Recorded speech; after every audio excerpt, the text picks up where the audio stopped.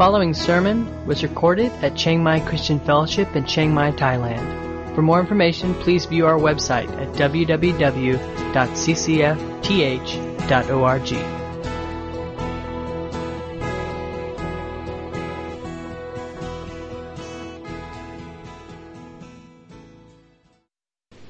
Let's back up just a little bit and review, because this whole passage of chapters 14 and 15 need to go together. And let me just give you the three main points that Paul has made in this section. Okay, real quick. First point, he says we must deal with people where they are. He says people get divided up into groups because of certain, we call doctrinal distinctives, right? Means what makes us not like them, or what makes them not like us, right? He says we need to meet people where they are, and he says a lot of these doctrinal distinctions are the product of immature faith. He says that they are weak in faith. They don't fully understand God's purpose, God's plan in the gospel, and they misunderstand it. So there's these differences of opinion about truth, about doctrine, about how we're supposed to practice and do things. And Paul says those who are stronger need to look out for the weaker.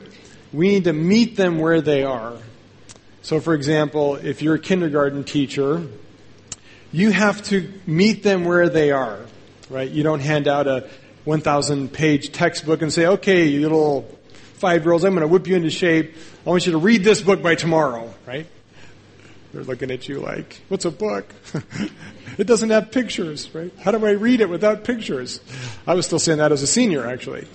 So, you meet them where they are. You go down to their level. So Paul says spiritually, that's what we need to do. We need to meet people where they are. If they're immature in their faith, we don't beat them up because of it. We meet them where they are. Second principle, he says that those who are stronger will experience a greater freedom to do things that the weaker brothers will not feel they have permission to do. You have a certain liberty, a certain freedom in Christ that they might view as being sinful. So he said you got to be very careful, number 2, that you are sensitive and that you don't use your freedom in a way that causes them to sin. Not because it's sin universally, but because for them, it's a conviction of their heart, and if they violate those convictions, for them it would be a sin. So we have to be very careful that we don't flaunt or exercise or use our freedom in a way that would cause others to sin. And, we could spend actually probably 3 weeks talking about how this would play out in 10,000 different situations and circumstances. We just don't have time for that. You just need to trust the Holy Spirit to guide you, right? Rather than me take you through all that. But let me just say this. In this context, what it means is that the weak in faith doesn't mean somebody who's struggling with sin, right? He's not talking about here who a person who is struggling with a sin, say, of immorality or some other sin, that by our doing something would cause them to fall into some sin that they're already, a universal sin that they're all dealing with. So for a good example, this would be alcohol, okay? A stronger brother would probably feel a liberty to drink wine or some other drink that a weaker brother may not. What this doesn't mean is this, though. It doesn't mean that my weaker brother is the guy who's an alcoholic, and he's struggling with alcoholism, and if I drink, it might cause him to go off, his sobriety and start being a drunk again, right? That's not the context of this passage. Now, that might be true. You might want to, in care and deference to a brother who struggles with alcoholism, not drink around them, right? What he's talking about here, though, is a person who, drinking at all, would violate their conscience, right? One drop of it would violate their conscience. And for us to drink at all would imperil them or encourage them to do something that would violate their deep conviction, that they don't have a freedom for. So we would need to be careful and use restraint so that we don't cause them to sin in that sense, right? So a better example would be not an alcoholic, but for example, for many Thai believers, they just believe it's flat out wrong, right? And whether it's good, right, whatever, it's an issue we have to be sensitive about with them, right? And we don't want to cause them to sin by encouraging them to do something that at any level they would see as going against their convictions. Then we come to chapter 15, and he finishes with the main point of it all. Hello. The importance of unity in the body, right? That we have to stay unified as the body of Christ. Not at any cost, not at all cost, not at the expense of some doctrines. And so Paul would break it down this way. He would say, this does not apply to every area of theology. And he, with those core essential doctrines, there's a lot of non-essentials. Now, of course, the way this works, everybody thinks their doctrines are essential, and your bad doctrines are non-essential, right? Well, that's not what Paul's talking about. He's talking about things related to the core of the gospel, what it means for us to be in right relationship with Christ. Right? Those are core things. The deity of Christ, His atoning death, His resurrection. Those are core things.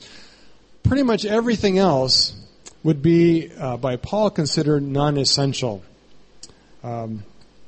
So we have to make those distinctions. We have to set our very small list of things that we would die for. And it should be things that we would die for, right? And I know some people would die for some pretty silly things, right? But make sure you're dying for things that are actually worth it. Essential things. And the non-essentials, we should certainly develop our own convictions, our own ideas, our own theology. But we shouldn't make those the basis of disagreement or fighting with other believers. Paul says, in fact, there should be unity. So how does he teach about that in this passage? Well, let's look. That's a couple key points. First of all, he starts off by saying, we who are strong, literally we who are able, the word dunamis, the word we get dynamite from, right? We who are able have an obligation to bear with or to carry the failings or the weaknesses of the unable, the adunamis, those who do not have power. One way to translate that word would be to translate it disabled. Okay, the able should carry the disabled, and I like that picture because it's a picture that kind of clicks with me. If somebody is disabled, they can't walk or they're can't move, they don't have good speech ability. They need strong people to carry them along. Right? I saw a deal this week. I don't know where, Facebook or something, where kind of as a joke, somebody made a seeing eye texting person. So it's like instead of a seeing eye dog, they had a guy in an orange vest with a leash leading a guy who was walking and texting simultaneously, right? Right? Because you can't do that. You run into things, right? The idea there, you're challenged. You need a strong person to carry you. And Paul says, those of you who are mature in your faith, who are strong in faith, you have a duty and obligation to help carry along those who are immature and weak in their faith. Right? Don't run them over. Help them out. Well, how do we do that? And this is hard for us because oftentimes this might feel like we are catering to their immaturity. Right? But Paul essentially says exactly that's what we should do. And he frames it in these terms. He says we should live to please them, right? Carry the failings of the weak and not to please ourselves. Let each of us please his neighbor for his good, that is, so that he could be built up. Well, what does it mean to please somebody else? Now, Paul's not talking here about being a people pleaser. A people pleaser is a person who lives to get approval from others, right? Trust me, if you're dealing with weaker, immature people, even if you please them, they're probably not going to approve you, right? They're not the people you want to get strokes from usually. They may be pacified. They're probably not going to praise you. And that's not what Paul's talking about here, where we're doing things in order to get the approval of man. What he's talking about here, the word please could be translated this way. One commentator says it means to accommodate oneself to the opinions and desires and interests of others. Okay, to accommodate yourself to the opinions, interests, and desires of others. What does that mean? Well, in plain paraphrased English, it means this. It means let them be right. It means let them be right. Okay? And again, this is not in essential areas. Okay, there are essential doctrines that, if they're wrong, you got to confront that. In the non-essentials, Paul says, let them be right. please them, accommodate their wacky, immature ideas and opinions. Okay. By the way, this is a great tip for marriage, right? If you're the stronger person in marriage, means you're right, and your spouse, of course, is the weaker one because they're wrong, and they say something that is just totally off the wall, right? They say something that you just think, well, where did they get that from, right? I was there. That's not how it happened. Anybody ever had that experience? Right? Right?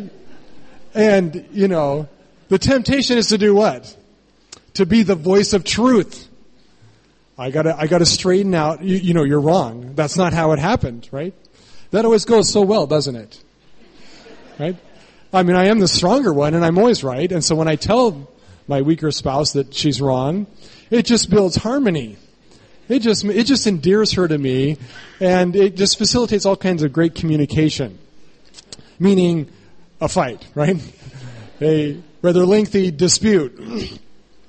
Right? You want to kill conversation. You want to kill healthy, positive conversation. Just say, oh, you're wrong. That's not how it happened, right? Instead, Paul says, the stronger should say to the weaker, you're right. You're right. Right? Now, you don't have to lie about it, but you accommodate them, right? You don't challenge what you feel is their error. You let it go. You let it ride, right? And that's exactly what he says here. He says, let each of us each of us accommodate his neighbor. Why? For his good, to build him up, right? And you might think, well, if I do that all the time, and my spouse always thinks they're right, this is bad news because they're not, right? And I can't let this go, right? That other group, those other people, they're immature in their faith, and if I don't correct them, how are they ever going to get the right understanding? Or how am I going to fix them so that they're smart and strong like me?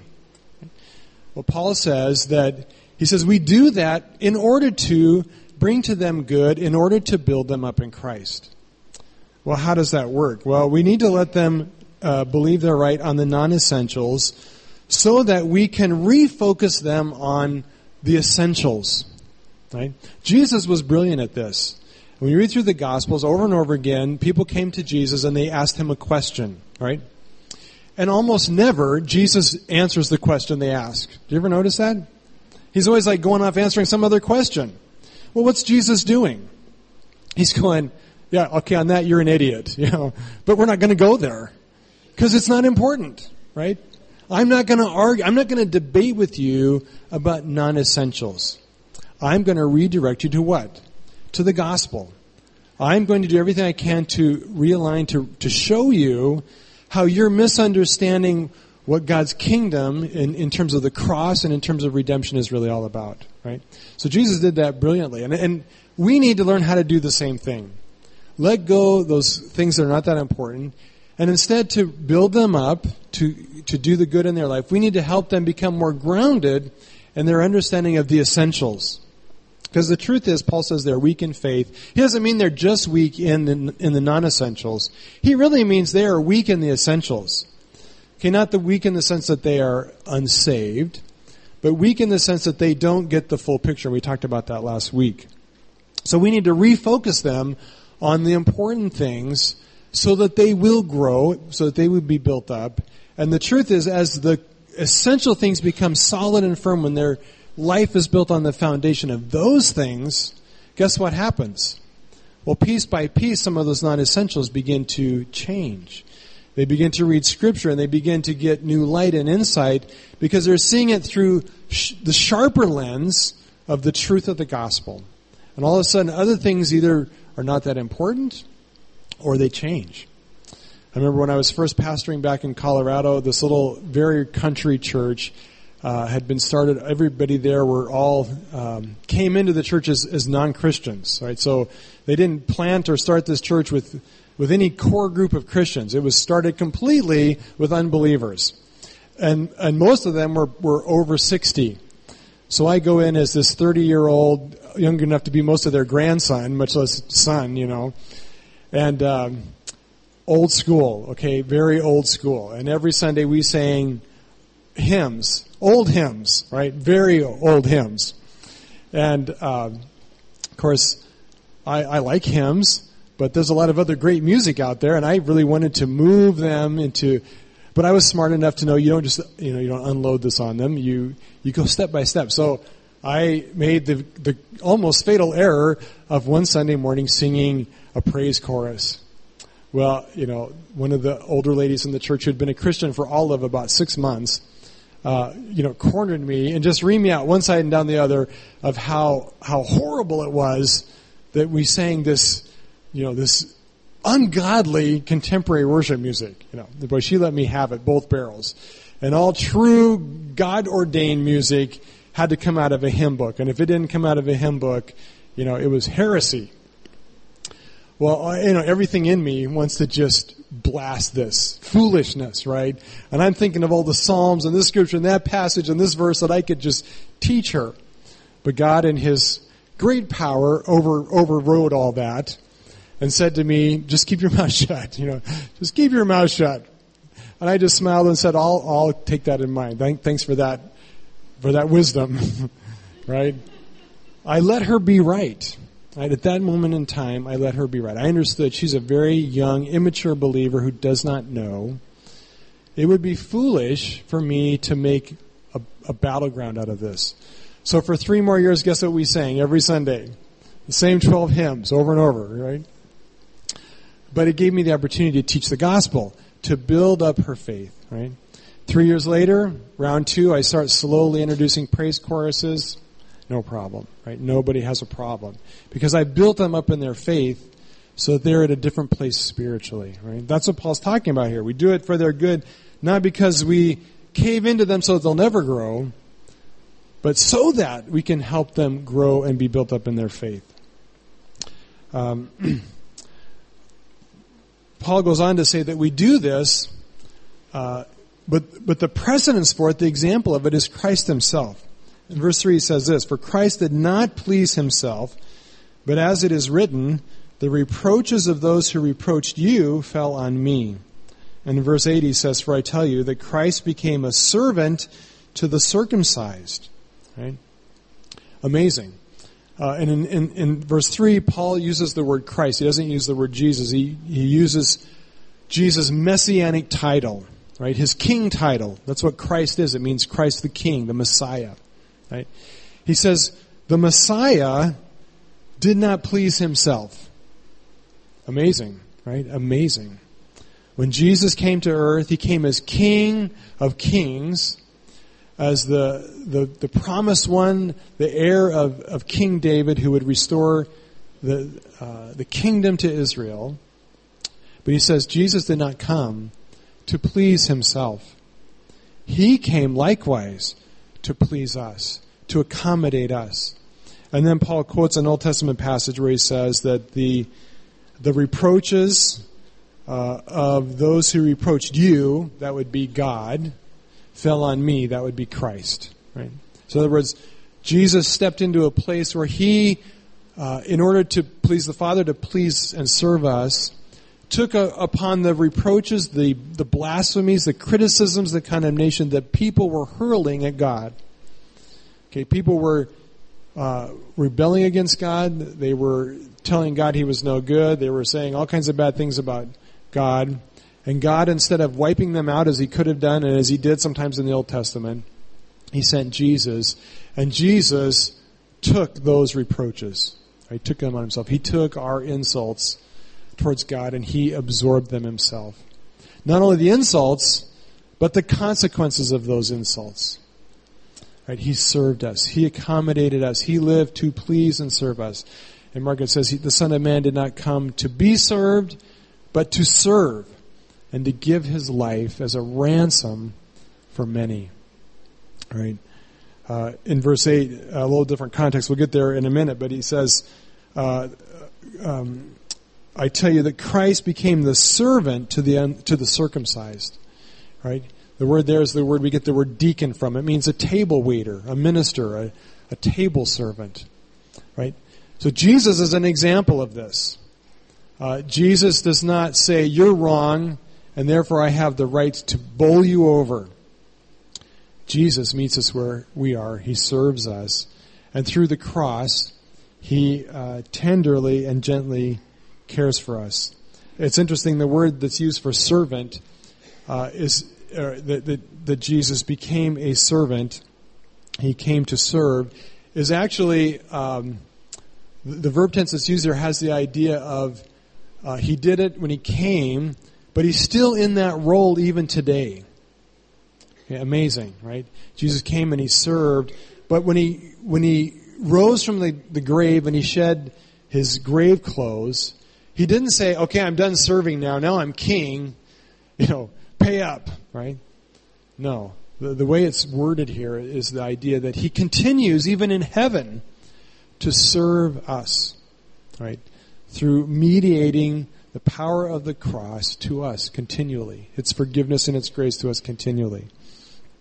So Paul's point clearly is that if Jesus would do this, he is a supreme example of how we ought to do this towards each other. He clearly is the stronger one. We are the weaker at an infinite degree of separation. And yet he comes and he serves us. We are a little bit stronger on some days. Maybe some days we're a little bit weaker, right? Can we not serve each other by living to please others, by accommodating the quirkiness of those who are in some areas less mature than us, right?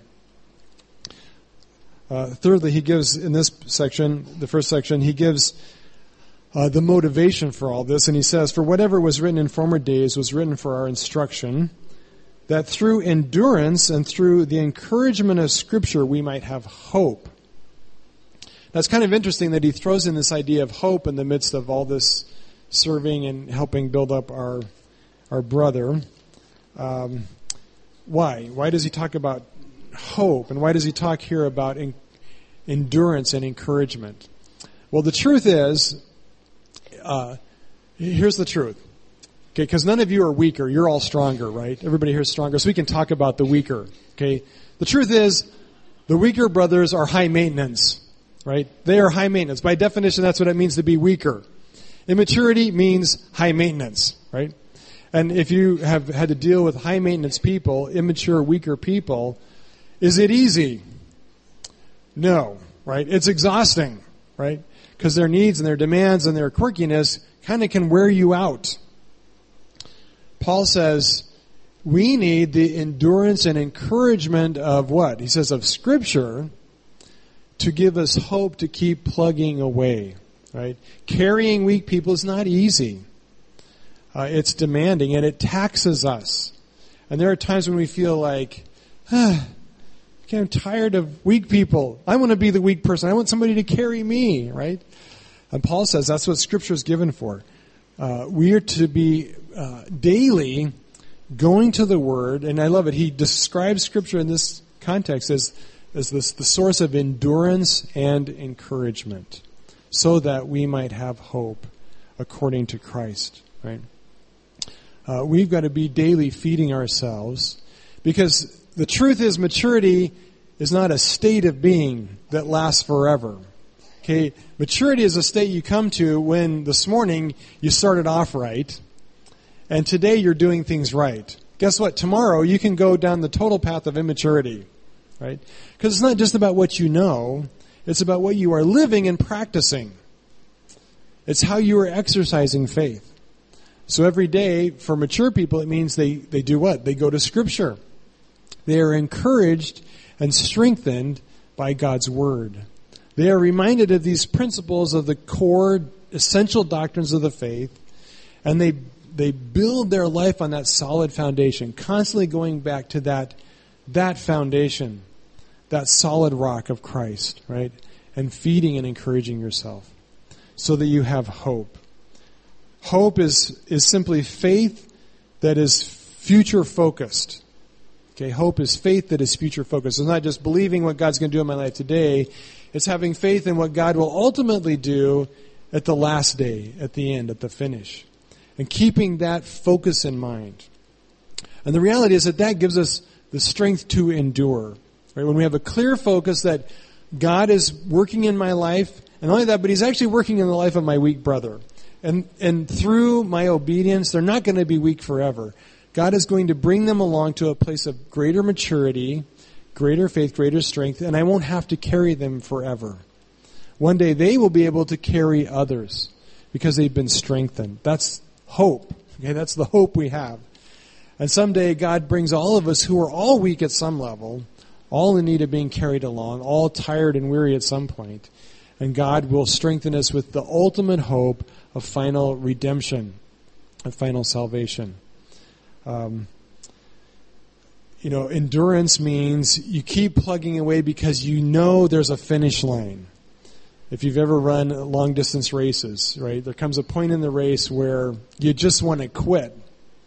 I remember one of my first very long races was over this mountain pass, 23 miles, and being 17 years old and not having a clue about a lot of things, I thought, I don't need to drink water. 23 miles, no sweat. I don't need to drink at all the little stations along the way. And I had no idea, number one, of how much water your body consumes as you're running 23 miles. Secondly, I had no clue at that altitude how quickly you can dehydrate. So about halfway through the race, I got seriously dehydrated. Right? So much so that at that point, drinking water didn't work because my body just rejected it. Dangerous place to be, right? Because I was just stupid. And but I'm dying, right? And but I got to finish the race. Right? So I know that if I just keep putting one foot in front of the other, I can do this because the finish line will come, right? That's hope. As you deal with people and it gets tiring, Paul says, focus on the finish line, right? There will come a day, and if you're like me, time's going by faster and faster. The day, keeps speeding up. It's coming closer and closer, right? As time goes by faster and faster. That finish line is quickly approaching, right? Don't give up. Don't get discouraged. Don't quit. That's verses 1 through 4. Paul switches gears a little bit, and he goes from giving us our motivation and our goal to serve. And in verses 5 and 6 and 7, he talks about the overarching purpose of it all. And he says this. And he actually says it in terms of a prayer, but it's a prayer that's instructive. He says, may the God of endurance, now of course it started with Scripture, now he's talking about God. He says, may the God of endurance and encouragement grant or give to you to live in such harmony with one another in accord with Christ Jesus, that together you may with one voice glorify the God and Father of our Lord Jesus Christ. Therefore, welcome one another as Christ has welcomed you for the glory of God. Paul says you need to be very clear about the overarching goal of all this. Okay, why are we supposed to be one in Christ? Why is it we're supposed to be putting up with the weaker brothers? Why is it in the church we're supposed to be striving towards this unity? Well, Paul says it's very important that we do it to the right purpose, the right goal. He says there is one overarching goal that controls everything in all of Scripture, from Genesis to Revelation. There is one focus of it all. And what is that one focus? To glorify God, right? To glorify God. He says this is not just about having a church where it's a happy place, right? That's good. I hope church is a happy place. It's not just about having better relationships where you get along with people because it's easier, which is true. He says the real focus and point of it all is this. It is God's glory that is at stake here. We're to be this way. We're to strive to this end so that with one heart and one mouth, we together would glorify God. Okay, incredible truth. Literally in verse 5 he says this, may the God of patience and encouragement give to you to mind the same thing among one another. To mind, to think about the same thing among one another. Now in this context, thinking alike can't possibly mean that we agree on everything. Because that's what he's talking about here, how we don't agree. How we have these doctrinal differences. So he's not talking here that, the goal of unity in the church is that all of us would finally come to the point where you accept my doctrinal statement and my theology, which would be the solution to harmony, right? It's not going to happen, right? Or anybody's doctrine. It doesn't work that way. And that's not what Paul's saying.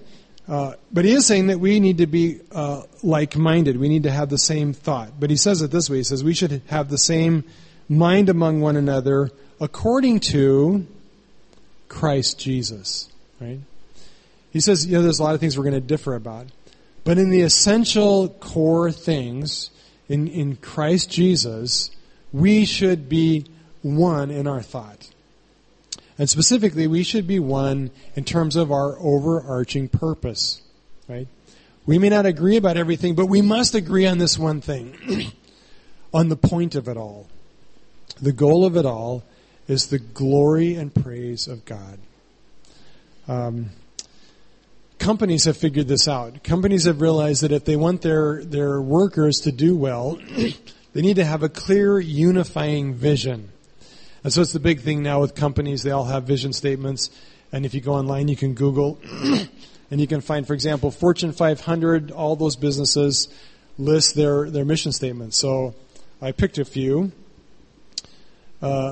This company I've never heard of, but Becton, Dickinson and Company. It's a medical company. They make pharmaceuticals and doctor stuff, right? Their slogan, so they're doctor stuff. Their slogan, helping all people live healthy lives. Their mission statement, to help all people live healthy lives, right? Simple. Help people be healthy. Well, they like that because it focuses them on one mission that's common, that brings them all together. Somebody says, I want to build a better car. This is, there probably is a need for a better car, but if that better car doesn't contribute to making people healthier, it's not what we do. Go somewhere else, right? Keeps them focused. Another one, I like this one. Mattel makes toys, right? Barbie dolls, Matchbox cars, Fisher-Price, Mattel. Interesting, their mission statement. Listen to this. What would you think their mission statement would be? That every child would just have fun, right? Well, no. This is their mission. Mattel makes a difference in the global community by effectively serving children in need. Partnering with charitable organizations dedicated to directly serving children, Mattel creates joy through the Mattel Children's Foundation, product donations, grant making, and the work of employee volunteers. Pretty interesting. So they're not really about making toys; they're about serving needy children. I don't know if I would really buy that, but sounds good. And I like this, that, you're not just making a Barbie doll, you're making a difference in the world. Barbie's making a difference. Barbie's on a mission. But it certainly would elevate, if I'm working for Mattel, I'm going to feel better about what I do because I'm making a difference in the world. Okay? Another one, I like this one. Harley Davidson. Harley Davidson has a mission statement. Who knew? Right? Okay. Their mission statement, we fulfill dreams. Right? Through the experience of motorcycling. I think they're a little more honest than Mattel, actually. We fulfill dreams, right? Do we know what the driving, overarching, singular mission of the church is? Singular mission of the Bible. Singular, overarching mission of everything that every believer ought to be about. Paul says it is simply this, that with one heart, the word doesn't really get even translated in this, which is too bad, but it really means the idea of with one passion and with one voice, the church would come together with such unity that with one heart, one passion, one voice, we together would glorify God. That's what it's to be about.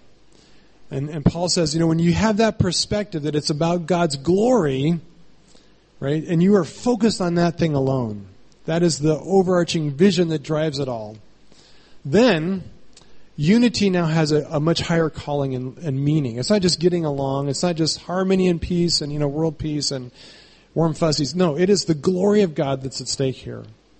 Because God will be ultimately glorified on a much grander scale when all of his children do it with one heart and one voice, right?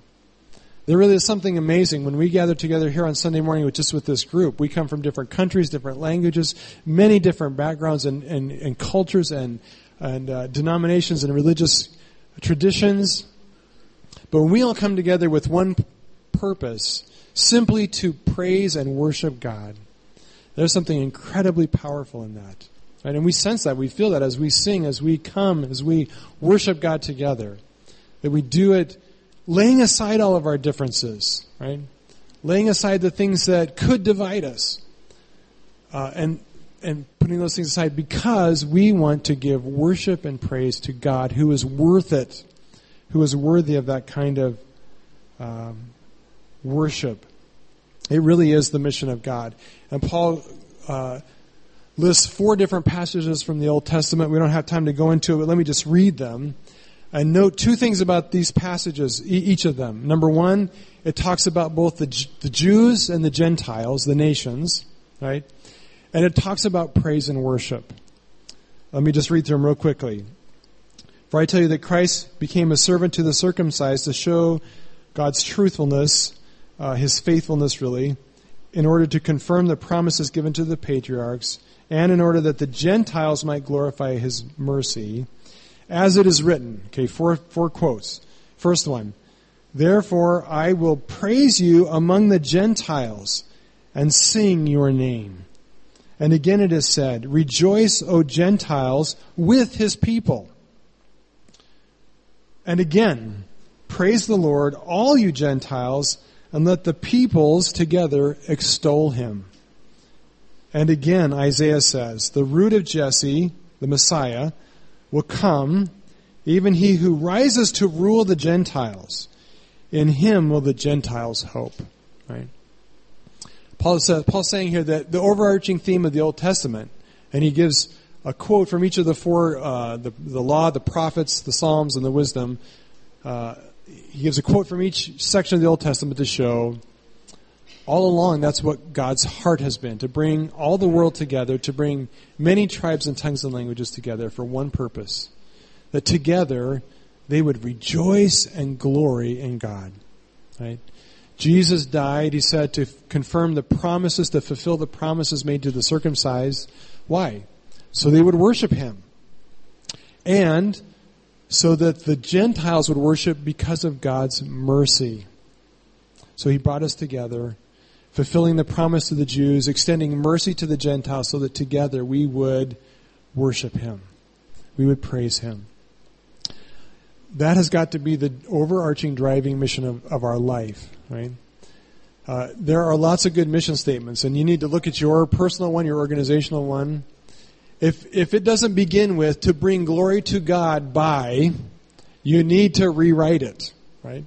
You need to rewrite it. A lot of times, and these are not bad things. I'm not condemning these things, but they're misdirected if they're not worshiping God first.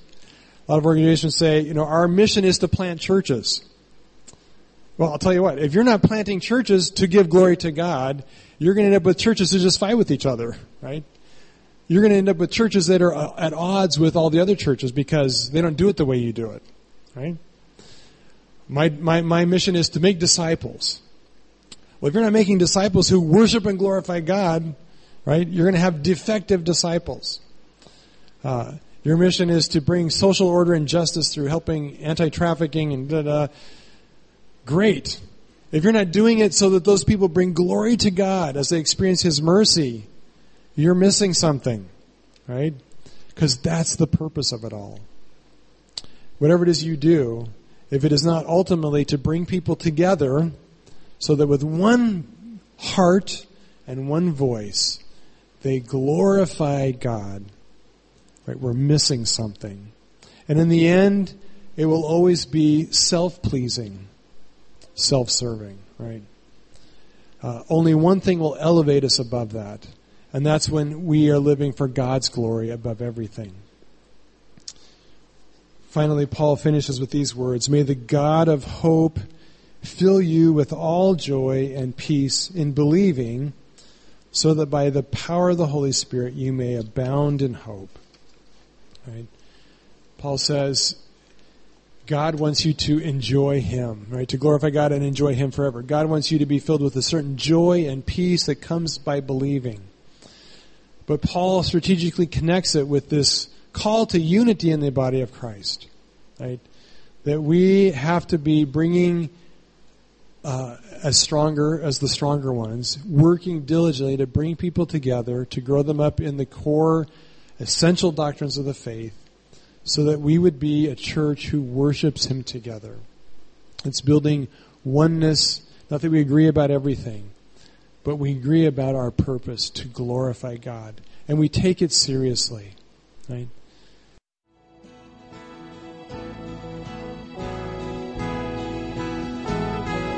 You've been listening to a sermon recorded at Chiang Mai Christian Fellowship in Chiang Mai, Thailand. For more information, please view our website at www.ccfth.org.